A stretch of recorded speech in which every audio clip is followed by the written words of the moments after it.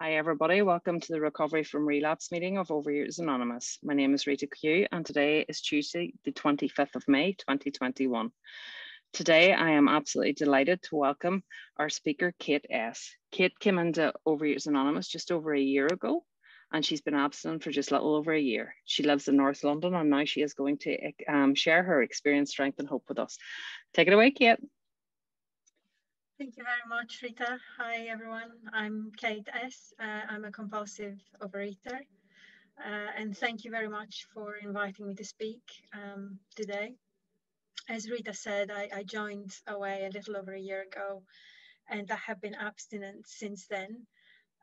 So today is 379 days, but it has been quite an eventful journey to get here. So I'll start by telling you my story from the beginning, then how I joined OA and what I've learned so far. So it's actually quite difficult to really convey the havoc that the food has raked into my life and this disease. I think I would have lived a very different life if it were not for this disease, for better or worse. I recall struggling with food ever since I can remember. So as far back as, say, 9 years old, I was using food as a way of coping with emotions, particularly difficult emotions like anger, anxiety, stress, but also emotions that had to do with meeting other people's expectations. It was almost as if I had to meet my family's expectations. If I was not perfect, I had no right to exist. I had no idea the trap that was at the time.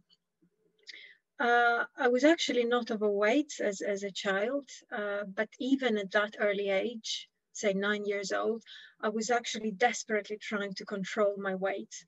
I was trying to be thinner, and I started then a pattern of behavior that continued without interruption throughout my life, which was a constant cycle of binging and dieting and binging and dieting in an endless cycle. Eventually, when I reached my late teens and onwards, my weight also started to fluctuate wildly. There was never really a normal behavior towards food. I never had a normal behavior towards food. I was either going up on a suicide mission of binging myself to oblivion, or I was on a strict diet, losing weight rapidly. So there was no in between ever that I can remember. Living like this and living with this disease, although I didn't know at the time that it was such a thing, but it wasn't easy. On the one hand, there is the physical impact. I mean, I'm only 5'3", so I have quite a small frame, and the normal weight, say for my height, would be something along 8.5 stone or 120 pounds. And when I was dieting, I would get to that weight, and then in the upper cycles of that binging, I would get to 11 stone, 12, 13, 15, 18 stone. So that was a lot of pressure on a very small frame. So there was the physical impact of the disease and the impact on my health. But I think much more poignant, really, was the shame that accompanied this disease. And that was crippling. I think shame is the most pernicious emotion, really, because it separates you from other people, and it separates you from yourself or from life itself. I was deeply ashamed of my behavior with food and of being so overweight. And in fact, I never opened up about this to anyone. I never talked to anyone about this, whether this was a friend, a lover, a boyfriend, or let alone family.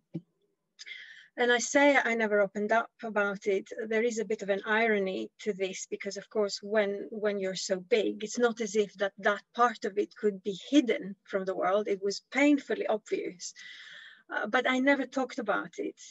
and the behavior behind it. So the constant preoccupation with food, the behaviors, the quantities of food, and also the emotional and the physical suffering associated with all that.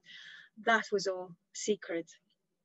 And that is a very isolating place to be, because it was such a big part of my life. So this secret was such a big part of who I was, but I was definitely not going to let anyone close enough to see the chaos. So to some extent, I was leading a double life. Externally, I was quite well adjusted on the face of it. You know, my life seemed reasonably normal. I was doing well at work. I paid my bills on time. I called my mother on her birthday, that kind of thing. But behind closed doors, my life was falling apart. It took so much energy for me to do daily things, particularly when I was at my highest weight. So from house chores to waking up in the morning to attending to social commitments, it took so much energy to do normal things, and I was working really long hours, and I would come home exhausted. And all I wanted and all I was looking forward to was just to collapse on the sofa with a mountain of food in front of me and just numb myself to sleep. This was what I was looking forward to. I would prefer food to the company of people. And in fact, I recall times when I would get really irritable if I was not able to be alone with the food for long periods of time. So this really chipped away at my emotional and physical resilience to deal with life. And at the same time, the food was also the remedy from that, because it was a tranquilizer for my anxiety and my fears around failing in life, of being inadequate, of being alone, all that. And it's quite funny because I achieved quite a lot in life from some perspectives. So I have a successful career. I have lived and worked in 4 different countries, but I tell you, I am no match for this disease. Right before I joined OA, I had reached really the highest weight I've ever been. That was 21 stone. I was in my 40s, and I felt that my life and my eating was really spiraling completely out of control. And that night, that was the night before I joined OA, I actually had come, finally, after all these years, I had come to the realization that I was never going to beat this. I was never going to beat this compulsion, whatever it was. I had no name for it. And that was a very dark realization. I was just about to go on another diet. And I knew at the bottom of my heart that that was utterly pointless. And usually what I would do when this realization would sort of approach my mind was I would just try to push it down. And I had this manic optimism that this time it would be different. This diet would be different. I'm going to do it differently this time. I'm going to go on another diet, but this time I will be okay. I will be on top of it. It will be different. There's something that Friedrich Nietzsche says. He says that people can only withstand so much truth, and after a certain point, they have to create an illusion in order to be able to go on living. And for me, I think that this was the truth that I could not bear. The truth that I could not bear was that I was powerless, basically. And I can tell you, I've been through some stuff in life, but this was the truth that I could not bear.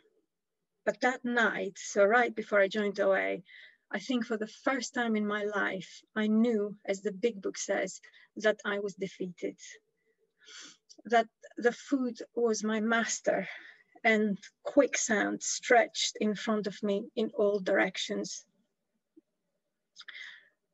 It was a very dark moment, and the acceptance of that fact, it felt like a spiritual death.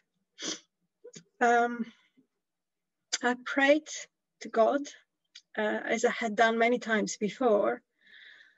But the thing is that, as the Big Book actually says, is that God will do for me what I can't do for myself, but He can't do for me what I can do for myself. So God can help my action. He can't help my wishful thinking. So there has to be a doing for there to be a helping. So I knew I had to do something, but I didn't know what that was. And I was willing to do anything at that point. I just didn't know what. All I knew what to do was to diet. And that led me to 21 stone. So I just didn't know what to do. And in that moment, the thought of OA came to my mind. And now I think this was a divine intervention, but it was then that OA came to my mind. I had heard of OA before, but I never really connected to the idea of OA. I mean, the whole thing of we're powerless over food, we made the decision to turn our lives over to the care of God. It all sounded very cringeworthy to me, and quite dramatic. You know, I mean, I thought, you know, for goodness sake, it's just food, you know, it's not world peace, you know, it's just food, get a grip, you know, let God go do the important stuff, you know, in life. It's not the cure for cancer. Let God take care of the important stuff, and you just lay your hands off the food, you know. Is that much to ask? It all felt pretty dramatic. It also felt aesthetically quite grotesque. You know, even more grotesque was when I actually I had read at some point that in face-to-face meetings, at the end of the meetings, people actually hug each other. And I thought, yeah, I'm out. You know, that's not me. I'm just not going there. So that was my attitude, you know, and it all sounded very airy-fairy, and I couldn't really see the link between what I was going through and God or spirituality.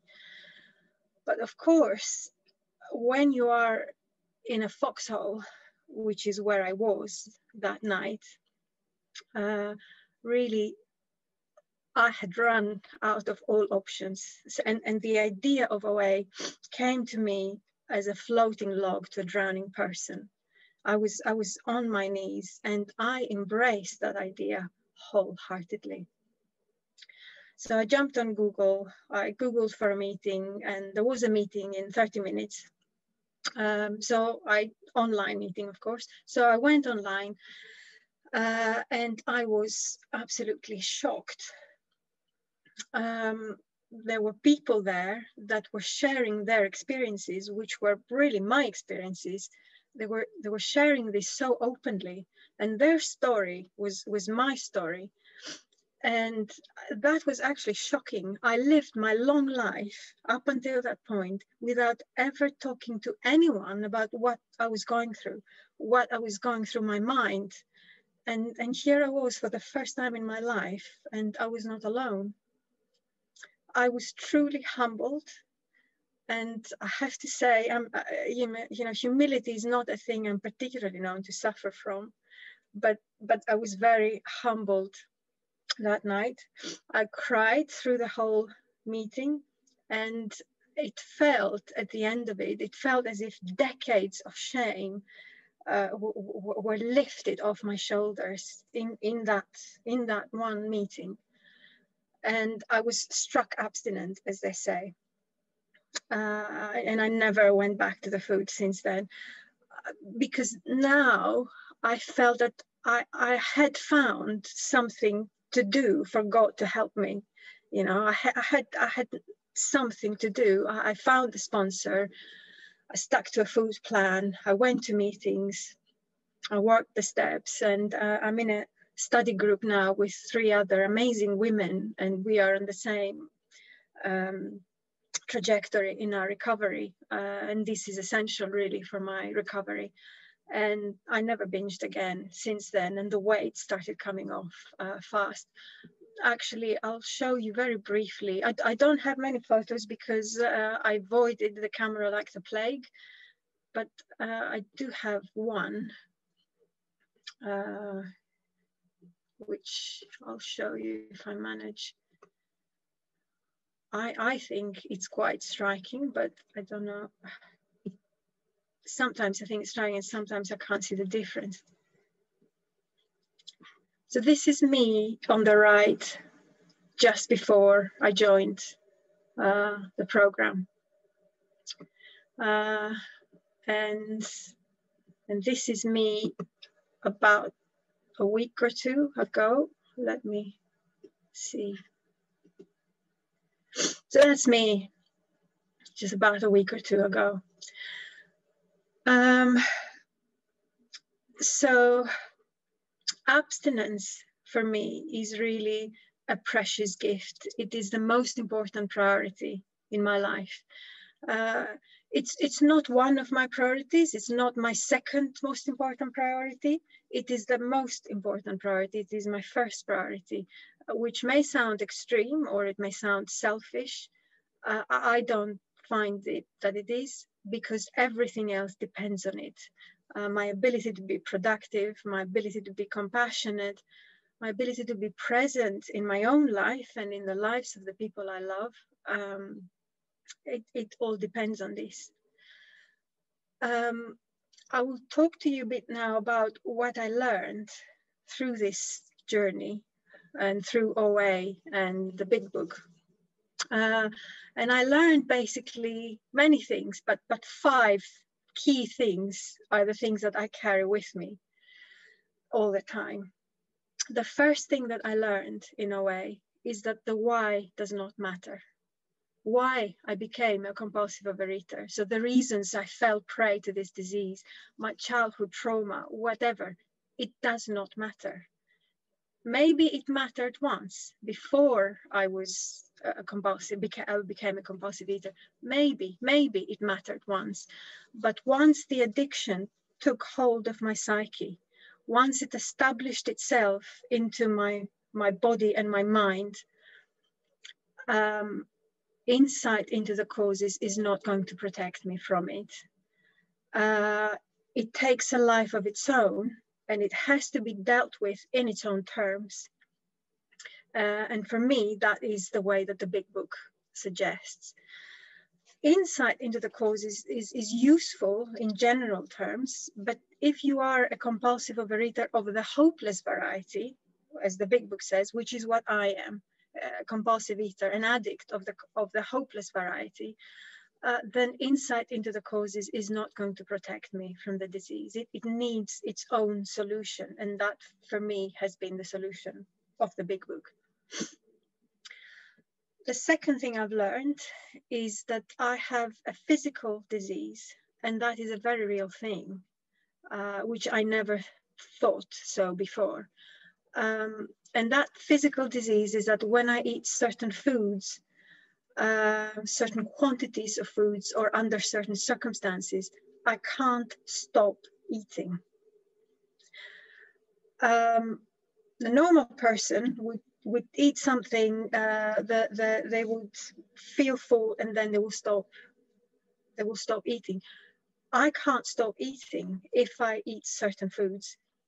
I recall having a perfectly normal day, going about my day as productively, without thinking about the food, and then in the evening I decide, I had a good day, didn't I? I'll just have this one thing of this particular food. I don't want to mention the food. I'll just have this one.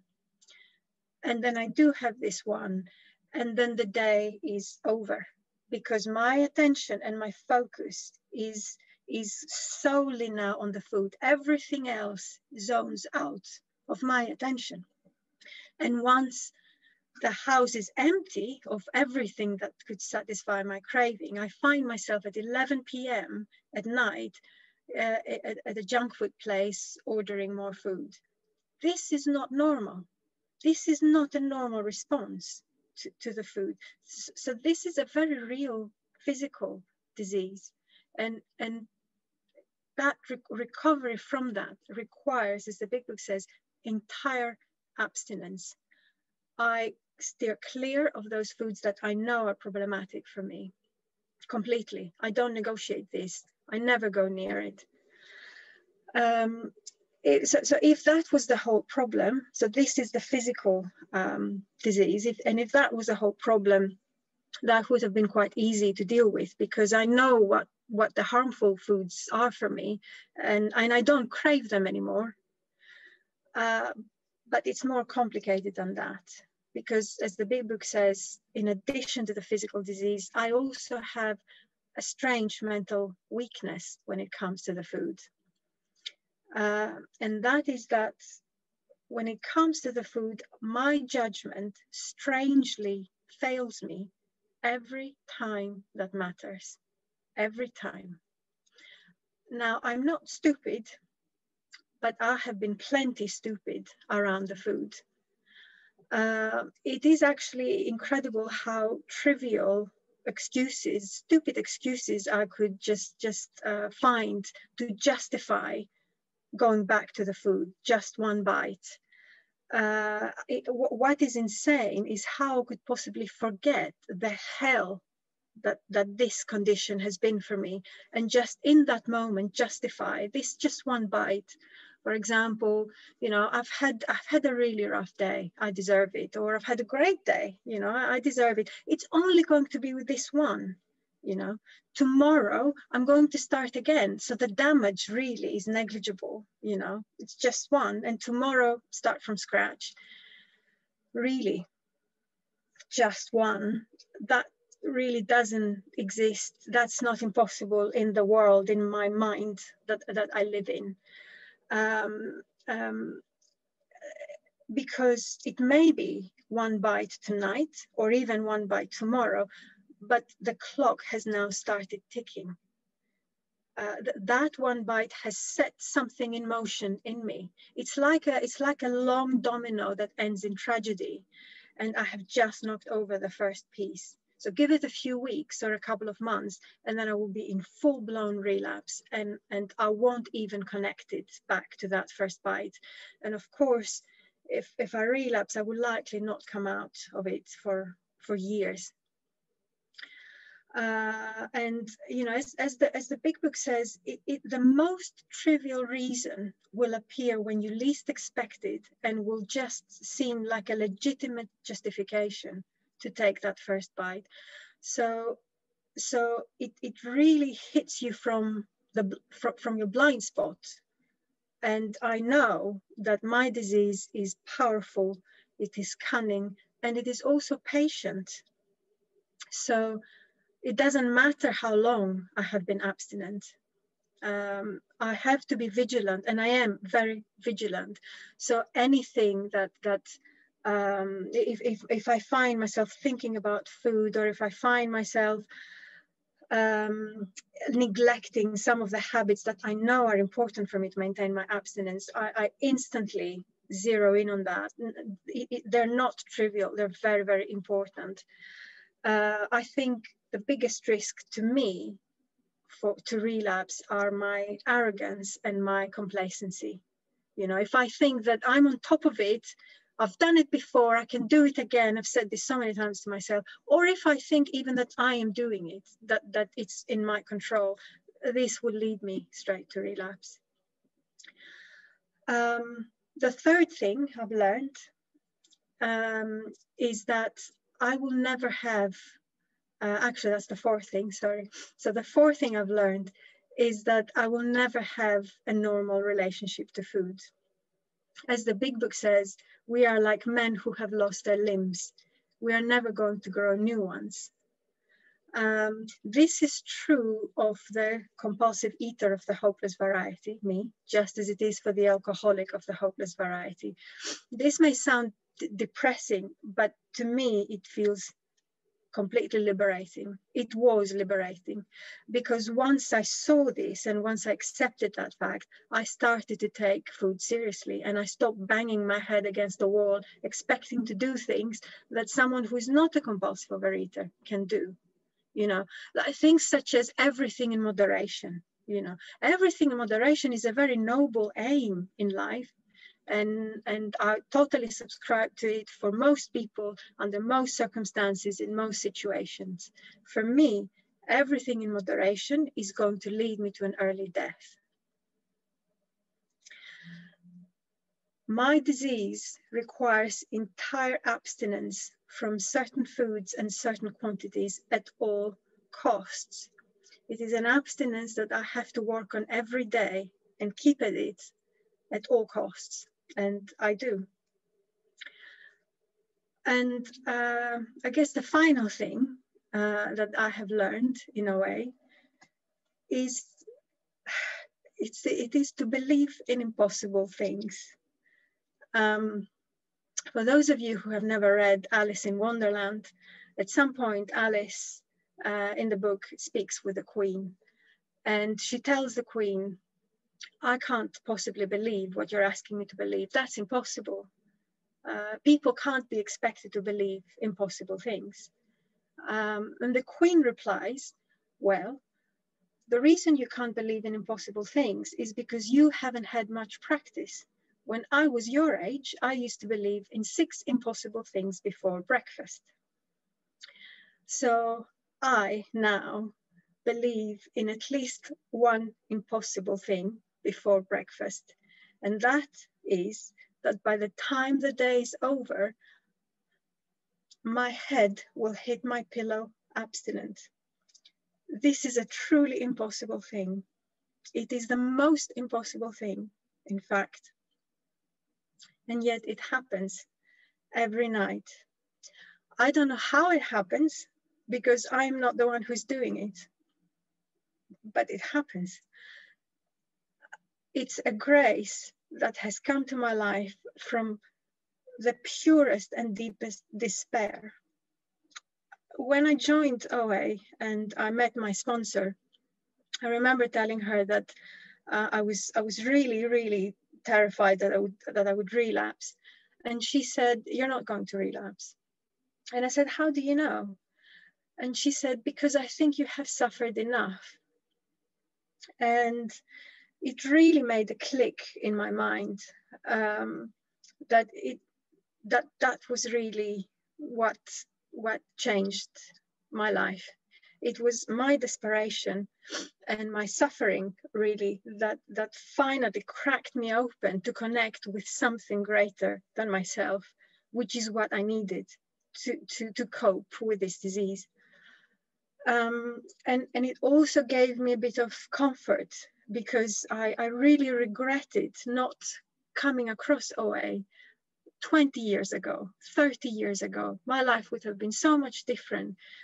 But now I know that probably it wouldn't have, because I hadn't suffered enough yet. I still thought I was the one who was doing it, and I didn't. I thought I could still get on top of the food on my own.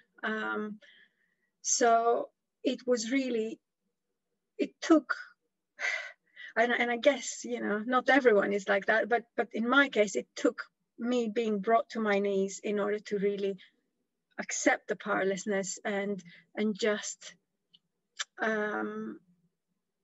surrender enough to connect with something greater than myself that could actually help me. My recovery today, and therefore my quality of life, depends on the fitness of my spiritual condition. And there is no doing away with the fact that this is a spiritual program. We may not like it, we may be put off by this. This is just, there's no doing away with this. This is what the program is. My abstinence, my recovery depends on my daily surrender to something that is not me.